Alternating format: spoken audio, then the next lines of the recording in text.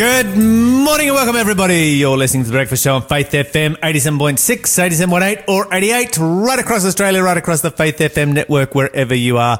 Positively Different Radio in the morning. You're on The Breakfast Show with Lyle and... Minnie, how are you this morning?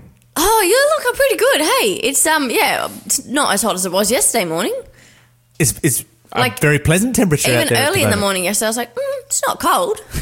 Yesterday morning, early in the morning, was just absolutely amazing. Oh, yeah, it was amazing. We had breakfast on our front porch. Yes. At about 6 o'clock in the morning, the temperature was just perfection for breakfast. Yeah. Yes, and then it got a little bit hot and a little bit windy. We went four-wheel driving, just about got blown off the top of a mountain, could barely stand up in the wind. It was. Did you see the wind blown off blew the roof off of one of our buildings here at the office? Did it? Yeah. Oh, I don't even know. Ripped it to shreds. So we had some pretty full-on wind yesterday. Oh, I didn't even see. There you go. But I had a fantastic weekend. So good. Let me tell you all about it. Please do. Started on Friday. We had family Thanksgiving on Friday. Heaps of, I think there was like 13 people. We had it. It was at our son and daughter-in-law's place, which was amazing. It's the first time we've ever not had Thanksgiving at our house. So that was really cool. My son and his girlfriend were visiting from Queensland, which was extra special. They're heading back today, so we went four-wheel driving on Sunday. I got to preach up at Taree Church on Saturday. So I've just had an amazing weekend. You had a good weekend, yeah. And then I got given a car. Oi! How cool is that? Well, I feel like we need some story time here. Like, just. How did this happen? What, is it for a particular thing? No, it's a really cool car as well. It's one of, there was only 600 of these ever brought into Australia. And you have one. And I have one. And they're kind of super dodgy, so I'm surprised that there's one that's even still running, and this one is still running, which is just amazing. I'm super excited. So, Minnie, we didn't get to hear what you were thankful for.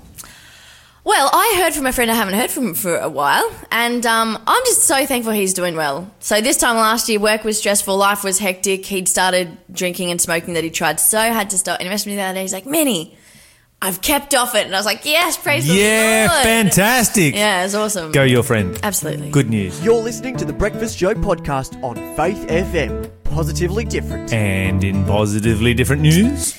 Okay, so I don't know if you guys have heard about this story, but there is a couple, Dick and Gillian Jardine. They're in just kind of north of Queenstown in New Zealand, and they have said no to people buying their land, which they guesstimate would be between about $10 to $20 million. Okay. If they were to settle it off, and they've decided not to.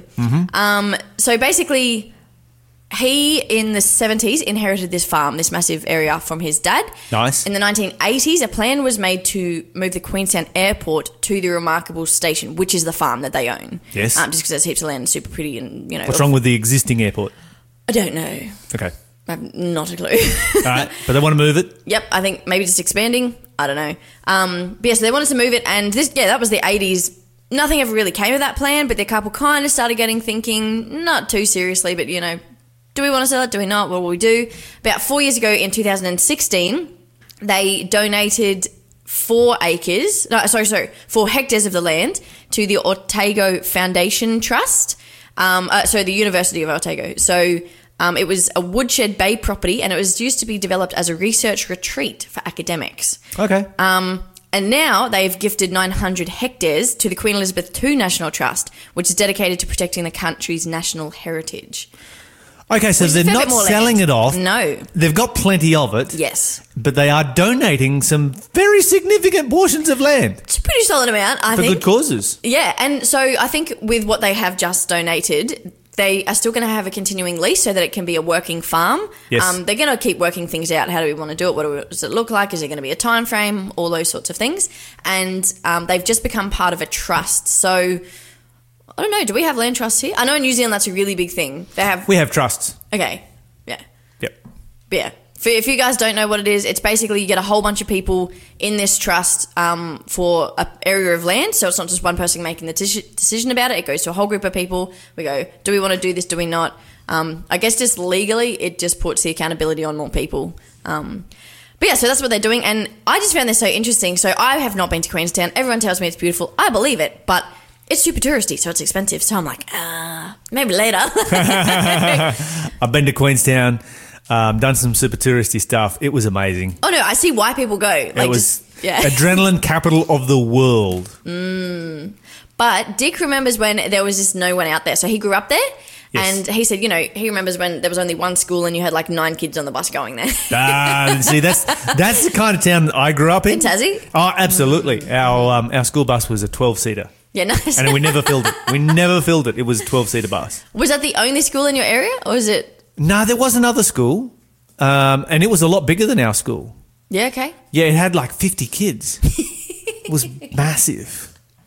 That's so good. I think I went to a private school probably till grade 2 and 3, but then after that, my primary school had about 800 kids. Yeah, a little bit different. It was different. Yeah, very different atmosphere. My primary school had 12. Yeah. That was years 1 to 6. But did you love that? It was the best. Yeah. It was so amazing. It was just an awesome childhood. Yeah, that's There was so 3 in my year.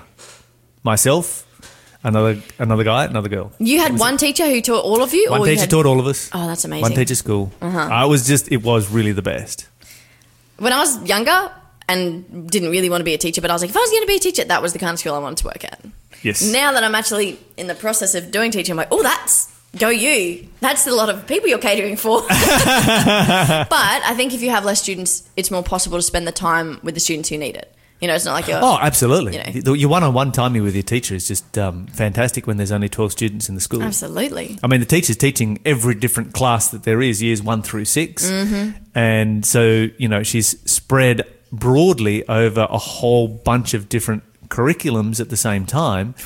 Yep. But you do get great one-on-one time. But the thing is, you do all kinds of things together. Yeah. So there was lots and lots of projects and stuff that we would actually do together as a whole school. And so you're associating with and friends with a whole wide age bracket. Whereas when I went to high school, you sort of only associated with people in your class and you didn't get that intergenerational mix that you get in that small country school. And you're right, that adds a huge amount of value. Not on the academic side, but just on the social, human Absolutely, side. life skills, social, all that social connectedness, being able to connect with people of different ages and all that kind of thing.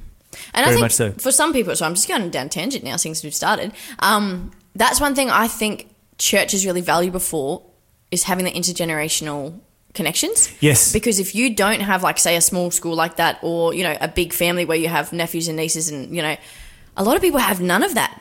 And we live in a society that divides everything up. Yeah. We've got everything divided up by age bracket for children. Yep. Which has its advantages, but it has some distinct disadvantages. I remember in the school that I grew up in, the year 6 students just naturally and always, that was never programmed or taught or otherwise, became kind of like the guardians of the younger kids. Yeah. And even helped the teacher out that way. This is just my memories of it, in looking after the younger kids out in the playground and that kind of thing, to make sure that, things were done fairly and in order. I mean, hey, we were little brats at times as well, but, that's kind of how it goes. Yeah.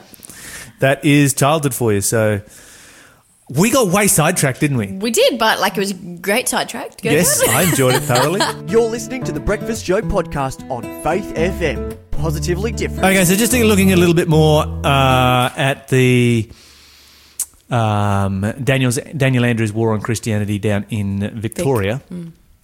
So we're seeing more and more coming out about the new act that they're trying to rush through Parliament before the end of the year about conversion therapy.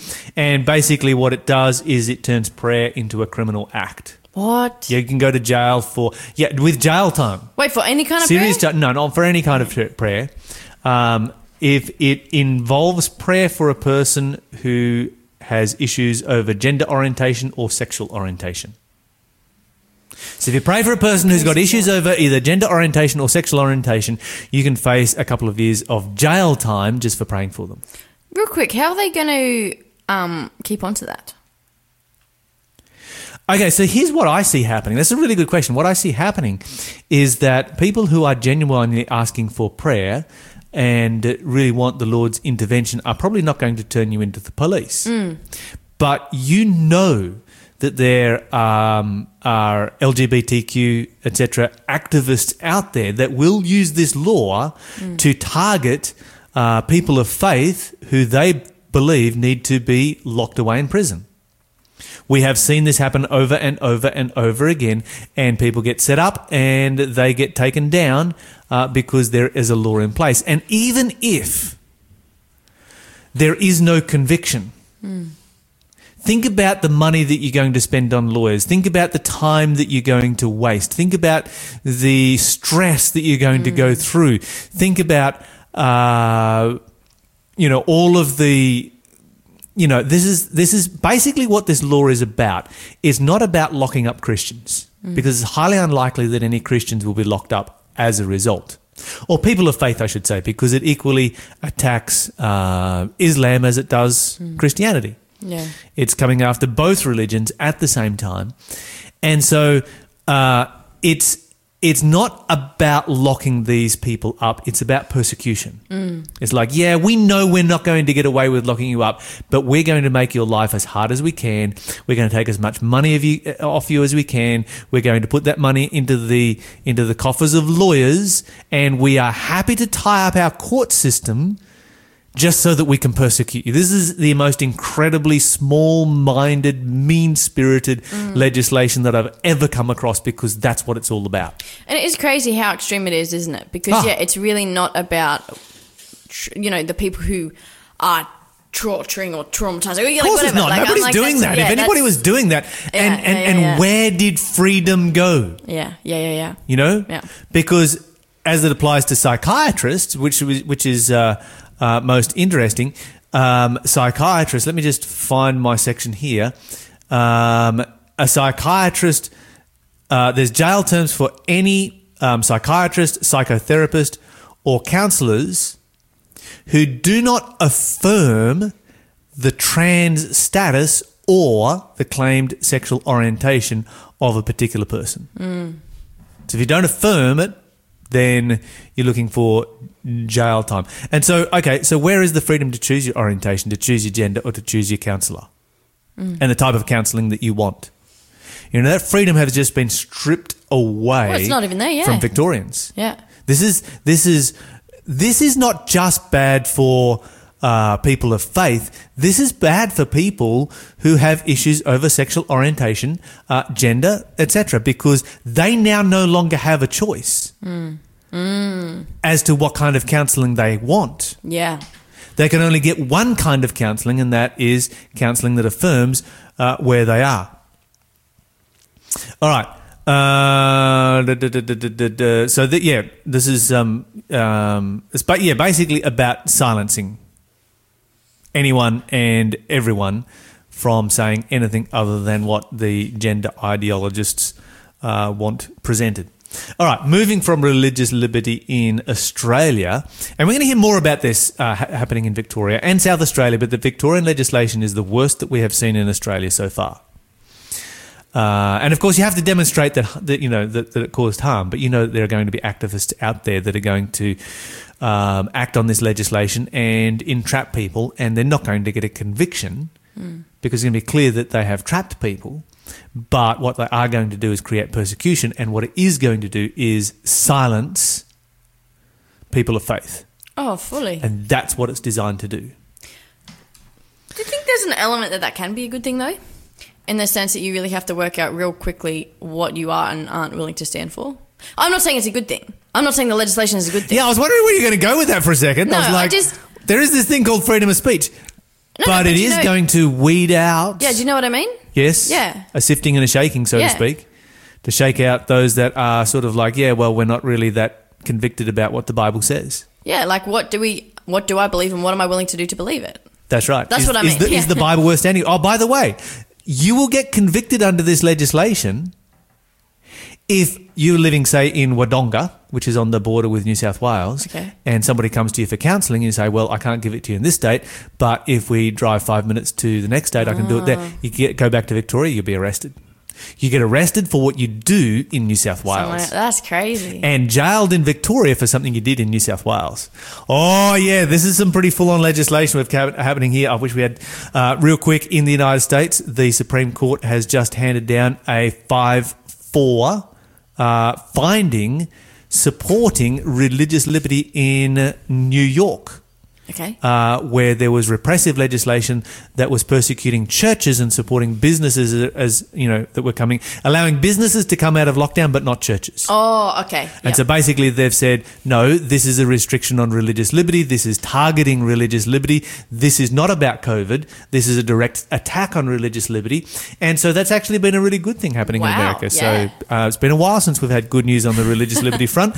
And we should report it. Of course, this was action that was brought by the Catholic Diocese of Brooklyn.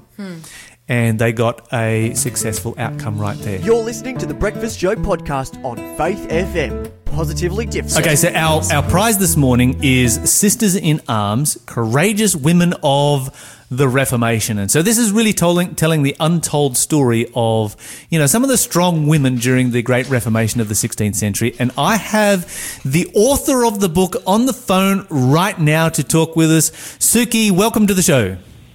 Good morning. Thank you for having me. Now, Suki, I've always known you as Suki, but your name is a little bit longer than that. I thought I would let you give us the correct pronunciation. How do you say your name? Sukeshini. Okay, Sukesh. Well, and your last name? Gunathilaka. No, well, you say it so much clearer. I'm not even going to try that, but I understand your heritage is Sri Lankan, is that right? Yes. I'm from Sri Lanka. I was born and raised there, and I moved to Melbourne almost 15 years ago. Fantastic. Well, a good part of the world to come from. And so we're excited about this book. I didn't even know that you were in the process of writing a book, but this is actually fantastic. What inspired you to investigate and then to write this particular book on this particular subject, Great Women of the Reformation? So I work for a ministry called Lineage Journey that does short 5-minute videos on history. And when I first started working for Lineage, the first season that we did was on the Reformation. And so part of my job was researching and writing articles to populate the website. And one of the jobs that I had was also populating the website with a blog. And in March 2018, we decided to do a series of articles on just Women's History Month, because March is Women's History Month. And I started researching some of the women that are in my book, and I was really fascinated by their stories. And some of them I'd never even heard of. And I was thinking, how is it possible that I've not heard of these women? How is it possible that I've not heard of these stories? Because I love history and I read history. And so that kind of started my fascination with it. And then I was thinking, wouldn't it be great if I could collect all of these and turn it into a book? Because a lot of people might not read the actual historical sources. But if I turned it into a book that was kind of in story form, it might give people more of an idea of these amazing women and the amazing contributions they made to the Reformation. Yeah, so we often hear stories about, Martin Luther, Calvin, Zwingli, and even the early reformers like, Husson, Jerome, John Wycliffe and so forth. There's been a multitude of books written about these men and has been written about them for centuries now. Yep. Has anybody else ever tackled the subject that you've tackled here, the great women of the Reformation? There are a few books, but I've yet to find a book in this format. So I've read, obviously when I was doing my research, I've read just a bunch of different books. Most of them are scholarly books done by just college professors as part of a dissertation or just academic research. And so they're a little bit difficult to read. The rest of the books are basically written in the 19th century. Those are difficult to read too, just because of the language and how just heavy the language is. And then the rest of the books are factual books. But again, they're not the kind of person that they're not the kind of books that I would actually sit down and just read for fun.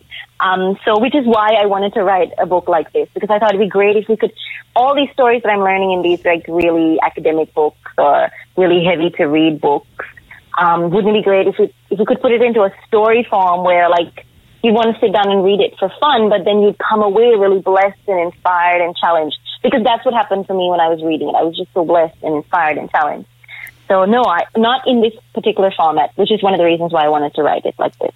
So I love history myself, and I've done extensive research into the Great Reformation of the 16th century. Spent a lot of time reading that kind of history. Just looking through your book here, half of the women here I've never heard of.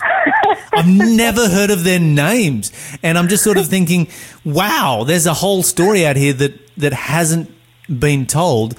Now, so my big question is, how much of an influence did women have on the Reformation of the 16th century? Because really, from the research that I've done, we just hear about the men. Yeah. I think women played a really, I wouldn't say as big a role as men, only because of the social construct of the time, you know. Women were not allowed to go to university. Universities were only men were allowed in universities, and only men were allowed to be kind of the great academic thinkers of the time. But having said that, some of the women in my book they were great academics and great thinkers too. Like one of the women in my book, Margaret of Navarre, she was the sister of Francis I, the King of France at the time, and she was highly educated. It was really unusual, but she was educated at the same level as her brother. And she wrote some amazing theses on justification by faith. And one of her books, called The Mirror of the Sinful Soul, was then translated into English by Queen Elizabeth I, given as a gift to her stepmother, Queen Catherine Parr. Both of them were reform-minded women, and both of them, again, Elizabeth I and Catherine Parr, were queens of England, and they had a huge influence on the Reformation in England. And so sometimes because the women are behind the scenes, you don't think that they've actually made a significant contribution like Luther or Calvin. But, you know, again, Margaret of Navarre sheltered Calvin. Calvin would have been burned at the stake had it not been for the fact that Margaret hid him in one of her territories. She was Duchess of Berry, and she hid him in that territory. And so they made a significant impact that not many people know about, not just in terms of sheltering people, but just academically, socially. They were activists. They wrote about the things that they cared about, that mattered to them, the theological aspects of it as well. And I found that really fascinating, because I was like, this is so cool. You know, I love Luther, I love Calvin, but then look, there's these women that contributed so much. Olympia Maratha, another woman I write about in my book, she was just such an academic of her time. She wrote a ton. She translated the Bible. She lectured on Calvin in Italy. You know, Italy was like the very center of where the papacy was strong, and yet she lectured on Calvin. She lectured on justification by faith in universities there, which was unheard of at that time because it was so male dominated. So it's just really amazing to learn about it and to research it and to find the impact that they actually made. Yeah. Yeah, that was interesting because Olympia Maratha, as you know, was one of the names as I was reading down through the list, and I'm like, well, I have no idea who that is. And so now that you've just sort of given me that little tidbit, that taste, so to speak, I'm like, I really need to know who this person is and more about her, because, as you say, the social constructs of the time, the culture of the time was that women didn't get involved in these kind of pursuits. They weren't educated and they weren't academics. And so these women that you're mentioning here are really standing out. What's also interesting is that, you know, having studied the history of the Reformation myself, you know, you read about the, Calvin being sheltered in Navarre and places like that. The histories don't actually record how much influence, the Queen of Navarre had at the time and so forth in actually doing that. It's just like, it more mentions the country and the location, whereas if there had been a king, it may have been very, very different. I mean, Queen Elizabeth is probably an exception. There's a lot written about Queen Elizabeth I, and particularly, her being a staunch Protestant, reform-minded person. But yeah, some of these other women that you've mentioned here are very, very unheard of.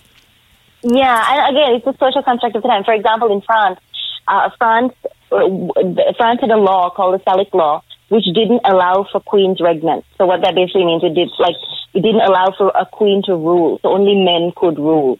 And so because of the Salic Law, you find that it wasn't just the fact that only kings could rule, but other notable women or women that did make a significant contribution, like Margaret of Navarre, were not as prominently featured in the literature of the time or even in the conversation of the time. And yet she made such a massive contribution to France as a nation, but also to Protestantism. And you don't really hear about that. Again, because of just the way society and culture was structured at that time. So it's really interesting to dig into it and to find out more about it. But then, like Olympia Maratha, she had the opportunities that she had because her father was a scholar and he educated her at home. He brought in all his scholarly academic friends and tutored her at home. And so that is why, and then he gave her opportunities because he was one of the professors at the University of Ferrara, and he gave her opportunities to lecture on Protestantism. And so that, women did have opportunities like that, but they were few and far between. Now, one of the names here that does jump out off the page to me that I do know the story of is Marie Durand. Do you want to share a little bit of her story very quickly with people that might be unfamiliar? Give us a bit of a taste of what you'll find in the book with the story of Marie Durand. So with Marie Durand, she was a Huguenot she lived in the 17th century. Her brother Pierre was a Huguenot pastor.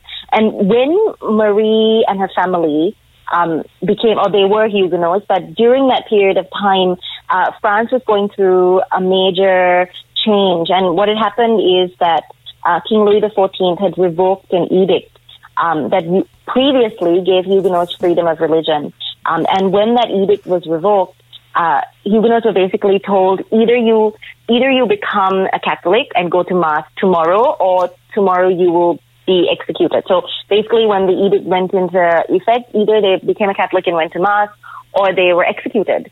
Their churches were torn down, they were arrested, they were sent as galley slaves. It was awful.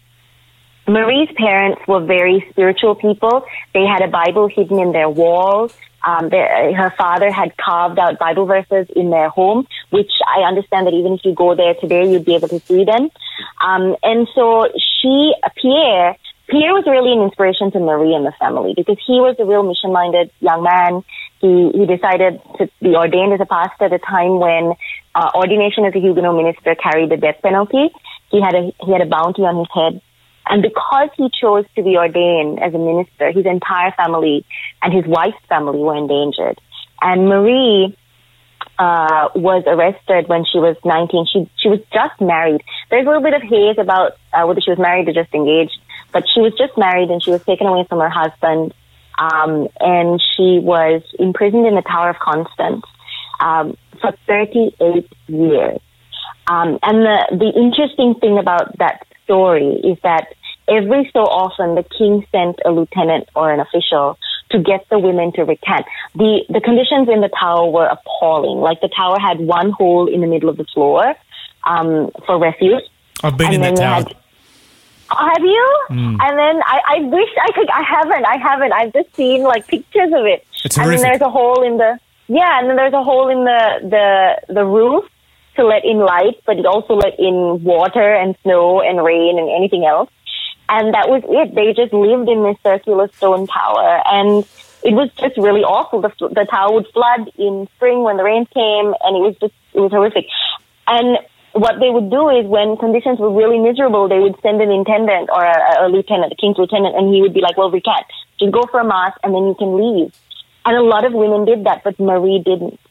And she, in the tower, and you've probably seen this, Lila, if you've been there, but in the tower, there's a word carved in there called resiste, which means resist. And many historians believe that Marie was the one that carved it there. And it was just amazing. She was just so strong. She refused to let them break her. She refused to let them take away her right to a free conscience. And that fascinated me. That she was such a strong-willed woman, that she knew what she believed in. She was clear about her personal convictions. She stood on the word of God, and she refused to let anybody take away her right to religious liberty, to freedom of conscience. And though she couldn't take up arms, she resisted the only way that she knew how, which was just to refuse to give in to them. And I thought, that was just amazing. And so I tell a great deal of that story in the book. And it was just, she inspires me. She's one of my favorite characters from that period of time. She and her brother. And it's just amazing how their faith and their determination to be faithful to the word of God just drove them to make really difficult choices. Yeah. Absolutely. And that's just one of many great stories that you're going to find as you read through Sisters in Arms, Courageous Women of the Reformation. Suki, thank you so much for joining us here this morning. Of course, you can get this book at ABC, Adventist Book Centre, or BBF, Better Books and Foods. Thank you so much for joining us, Suki. Thank you for having me. Thanks for being a part of the Faith FM family. Join our community on Facebook or get in touch at 1-800-FAITH-FM.